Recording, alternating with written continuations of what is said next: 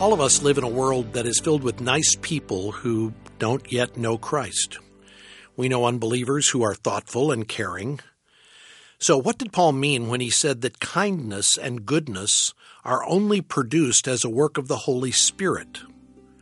Well, that's our topic today on Truth for Life Weekend, as Alistair Begg continues our study on the fruit of the Spirit.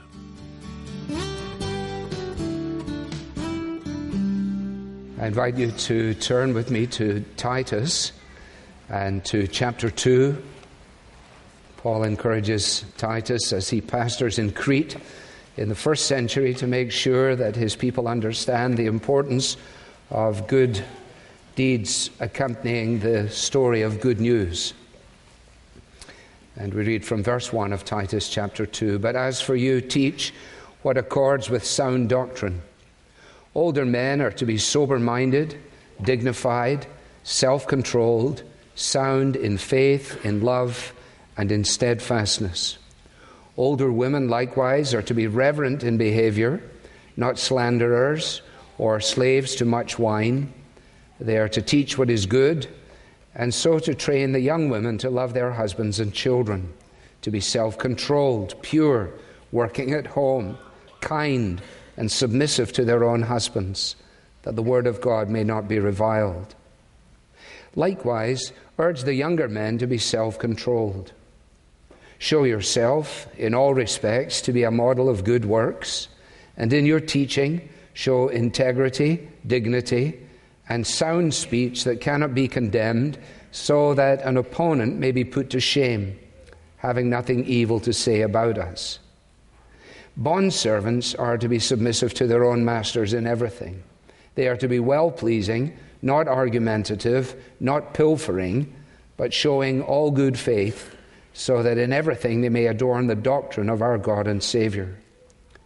For the grace of God has appeared, bringing salvation for all people, training us to renounce ungodliness and worldly passions, and to live self-controlled, upright, and godly lives in the present age, waiting for our blessed hope, the appearing of the glory of our great God and Savior, Jesus Christ, who gave himself for us to redeem us from all lawlessness and to purify for himself a people for his own possession, who are zealous for good works. Declare these things, exhort and rebuke with all authority. Let no one disregard you." Amen. Father, as we turn to the Bible, we pray for your help, for the enabling of the Holy Spirit to both understand what it says, to explain it clearly, to believe it humbly, and that we might live in the light of it faithfully, for we ask it in Jesus' name. Amen. Well, we're still at Galatians 5 and verse 22. The fruit of the Spirit is love, joy, peace, patience, kindness, goodness, faithfulness, gentleness, self-control. Against such things there is no law.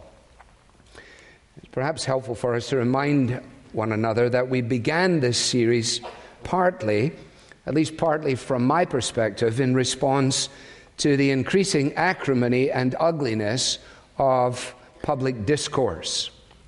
I think as I was listening, as you've been listening to much that has been said within the framework of political discourse particularly, it seemed fairly obvious that the use of language and the approach of many individuals certainly would not be the approach that we would find emanating from the lips of the Lord Jesus himself, that we would find difficulty in producing justification for from our reading of the Bible, and particularly from our reading of the New Testament. We recognized in making that observation, of course, that there is an incongruity that exists within those who profess to be followers of Jesus, the incongruity of proclaiming on the one hand good news, and then of being guilty at the same time of bad behavior.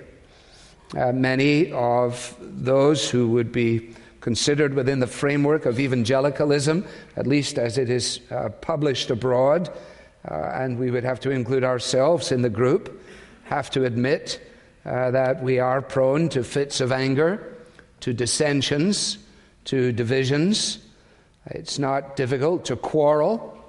It is particularly easy to slander people we have never met, particularly those in political office, and to show a general spirit of discourtesy regarding the framework of social life itself. The same individuals, ourselves, who are proclaiming on the one hand that God is sovereign over all things in the world, then find ourselves acting as if the world is actually helplessly out of control. To the extent that that is an analysis that is fair, and I leave it for your conjecture, we acknowledge too that we're not the first generation, we're not the first congregation to face up to the challenge. That's why we read from Titus chapter 2. Paul writes to his young colleague in Crete, an environment that was particularly challenging, urging him to get everything right, to get the leadership right, the doctrine right, and to make sure that his people understand that there's a direct correlation between faith and practice, that true belief will reveal itself in right behavior, that they need to understand that the good news of Jesus and the good deeds that are done by those who are the followers of Jesus are supposed to go hand in hand. And in our reading there in Titus 2, if you picked it up, you will notice that in particular relationship to the bondservants, although it's true beyond that, Paul is saying when your people get a hold of this, then in every area of life and in every stage of life, if they live in this way, then they will adorn the doctrine of God our Savior.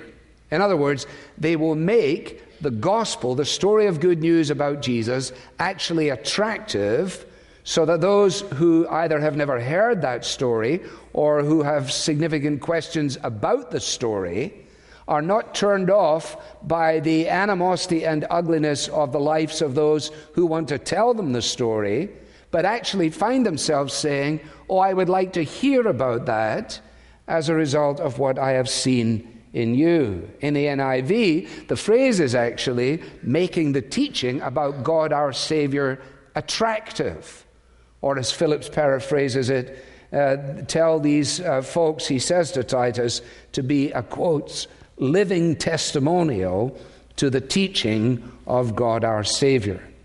Now, it was all of that by way of background that gave rise to the thought, I wonder what it will mean for a congregation, for an individual, to set themselves as a group to considering the attractiveness of the fruit of the Spirit, the characteristics that are provided for us here in Galatians 5. And on each occasion that we've turned to these things, we have sought to make sure that we were clear concerning three truths. Number one, that what we're dealing with here, this fruit, is the product of the Holy Spirit's ministry in the life of the child of God. It is not an imitation. It is not produced by law. It is the product of life, the life of God. Secondly, it follows that this fruit is then the evidence of the individual's abiding in Christ. Do you remember in John 15, Jesus says, I am the vine and you are the branches. And then he talks about what it means to abide in Christ. Phillips paraphrases that. It is the one who shares my life and whose life I share who proves fruitful. For the plain fact is that apart from me, you can do nothing at all. So it is the fruit of the ministry of the Spirit. It is the evidence of the believer's abiding in Christ. And thirdly, it is fruit that is produced in all parts in each believer. Fruit here is a collective noun. The Spirit is at work, not just producing one or two segments of the fruit in individual lives, but he is actually producing all 9. That, you see, is what makes it quite challenging, isn't it? As we've gone through this, it's like having the searchlight of Scripture turned upon our hearts, what we know ourselves to be and what we know God knows us to be. Some of these segments may be in greater evidence than others, but they all must be there because God is in the purpose of creating a whole integrated Christian character. In short, making us like Jesus. Now, with that said, we come this morning actually to two elements. I'm going to take kindness and goodness together. It's not because I'm trying to chase to the end, although there is value in that, but it is because there is little distinction between these two elements. In fact, the words themselves are often used interchangeably in the Scriptures. The person who taught me New Testament in London a long, long time ago now, Donald Guthrie, made it clear to us that when Paul produces a list like this, it is very unlike him to use two synonymous words without actually intending some distinction between them. So we then said, okay, Prof, what then would the distinction be? It is, he says, quotes, just possible that goodness is conceived to be more active than kindness. You notice the absence of dogmatism there, which I find wonderfully encouraging.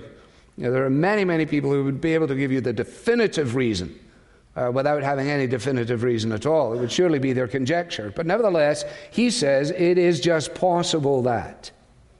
And so I'm going with my prof. I'm taking it as read.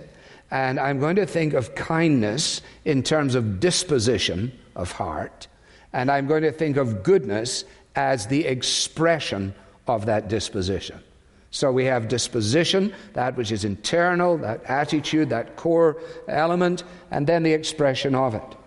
But before we get to that, it is vitally important that we realize that this kindness and goodness is grounded in the character of God. In my mind, I can hear some young person saying, oh, please, let's just get to the good stuff that's about us. Why do we need to know about the character of God? Well, Calvin told us that it is vital for us to descend from a devout musing upon the Godhead to come to a consideration of ourselves. That it is first in understanding who and what God is that we are then able to make sense of who and what we are in Christ. Now, let's start with Psalm 145, where the psalmist says, the Lord is good to all, the Lord is faithful in all his words, and kind in all his works. And people say, well, who is God, and what is God like? Well, we know he is this, that he is good to all, that he is faithful in all the words that he speaks, and that he is kind in all of the works that he does. And that's why the psalmist is able to go on and say, it is in light of that that he upholds all who are falling, and he raises up all who are bowed down. It's not unusual on a morning like this to find some people who have come into an assembly like this, and quite honestly, that describes you. You've tripped and you're falling. You feel yourself to be bowed down, and you're not sure that you might ever get up again, at least back to where you were. Well, what do you need? Well, you need God. And what is God like? Well, he's faithful in all his words. His promises can be trusted. He's kind in all his works. He lifts up those who have fallen down, and he picks up those who feel that they cannot return. When you go to Hosea chapter 11 and the word of the prophet, and you can turn to that if you choose. It's always hard to find Hosea, and so don't worry if you can't get it in time. But Hosea 11 begins, when Israel was a child, I loved him. So this is the picture of God dealing with his people. Out of Egypt I called my son. The more they were called, the more they went away. Isn't that amazing? The more God called them, the more they went on their own way. The more he told them what to do, the more they did what they liked. They kept sacrificing to Baals and burning offerings to idols. And yet he said, even given that, it was I who taught Ephraim to walk. I took them up by their arms. They didn't know that I healed them.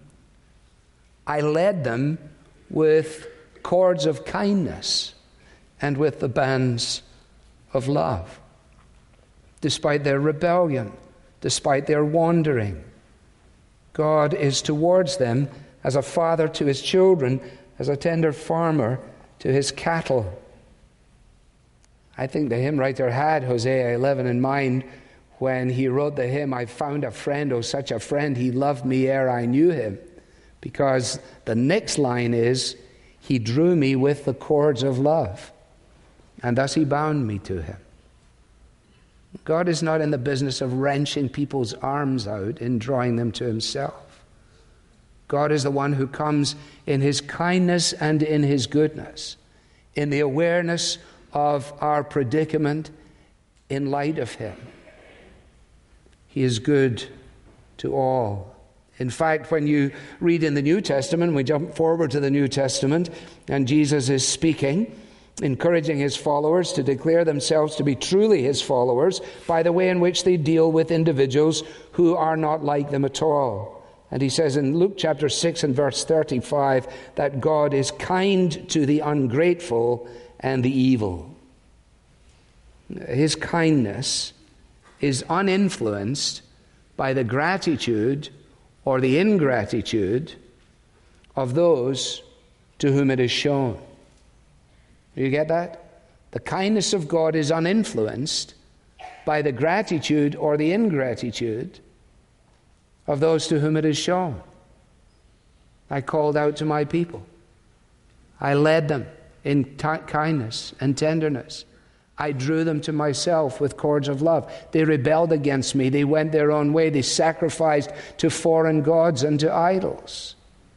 His kindness is not inhibited by the reaction of those upon whom he sets his love. That is the point that Paul makes in Romans chapter 2, advancing our way through the whole New Testament. But in Romans chapter 2, as Paul has laid out the predicament of man outside of Christ in chapter 1, and then he takes on the question, well, what about the Jewish people? Do they have some kind of special connection here that can be employed for the well-being of their souls before God? And he says, well, listen, I hope that you're not misunderstanding God's patience. I hope, he says in the beginning of Romans chapter 2, that you don't interpret the patience of God as weakness on the part of God. No, he says, I hope you realize. In fact, he says, don't you realize that God's kindness is meant to lead you to repentance? That it is the kindness of God that leads to repentance. That it is the love of God for those who don't love him. That it is the searching gaze of God upon those who run from him that becomes the means of leading to repentance. And when we read in Titus chapter 2, we read purposefully, and we could have read on into chapter 3, which provides in a verse the Christmas Day passage for the Anglican Church in the prayer book, when the goodness and loving kindness of God our Savior appeared. When the goodness and loving kindness of God our Savior appeared. Where did it appear? In whom did it appear? Well, this is why they read it on Christmas Day. Because when Jesus has come, then the character of God is displayed, his kindness, his goodness, it receives its ultimate expression. So when we look at Jesus and how Jesus lived and what Jesus did and how he dealt with people, then we understand something of the character of God, so that we will find ourselves actually saying to one another in whatever context, isn't it amazing that God was so kind to us? Isn't it amazing that God was so good to us? What an amazing thing that God would love those who didn't love him, that God would seek those who were running from him, that God would show his kindness in order to soften our hearts and open our eyes and make us realize that if we got what we deserved, it would be dreadful, and he gives to us something that we're entirely undeserving of. It's amazing. Now, all of that then has to form, if you like, the soil in which we think about the growth of both kindness and goodness. If you think about it, it is clear that the entire Godhead is involved in this. Kindness and goodness defined in the character of the Father, displayed in the person and work of the Son, and produced in the life of the believer by the work of the Holy Spirit. Now, I have purposely taken time on that. Let's see if the balance of the time will allow us to say something concerning, first of all, kindness in terms of disposition. Apart from the grace of God, each of us is preoccupied with our problems, our plans, our pleasures. People would say that's absolutely natural. And it is actually natural. And the reason it's so natural is because it's an evidence of our predicament in terms of turning our back on God. Psychology Today, the magazine, which you may see every so often in a bookstore, is described as a magazine providing insight about everybody's favorite subject. Ourselves. Right? I am my favorite subject. And so are you, by nature. If there are 12 of us waiting for a bus, and we are number 7 in line, and the fellow conductor says there is room for 7. How much do you think we care about 8, 9, 10, 11, and 12? We're only concerned about 7. I'm number 7. I need to get on this bus. Now, when grace begins to refine a heart, when this fruit is produced in the life of the child of God, then we begin to take more than a passing interest in the well-being of others. We're not talking here about sort of instantaneous notions of kindness. Oh, I think I'll do something. But rather we're talking about inner disposition, the disposition of heart. God knows what the disposition of my heart is. I know it to a certain degree. You don't really know it. The only way you're going to know it is when we get to the expression of it. But when we think in these terms, we say, wow.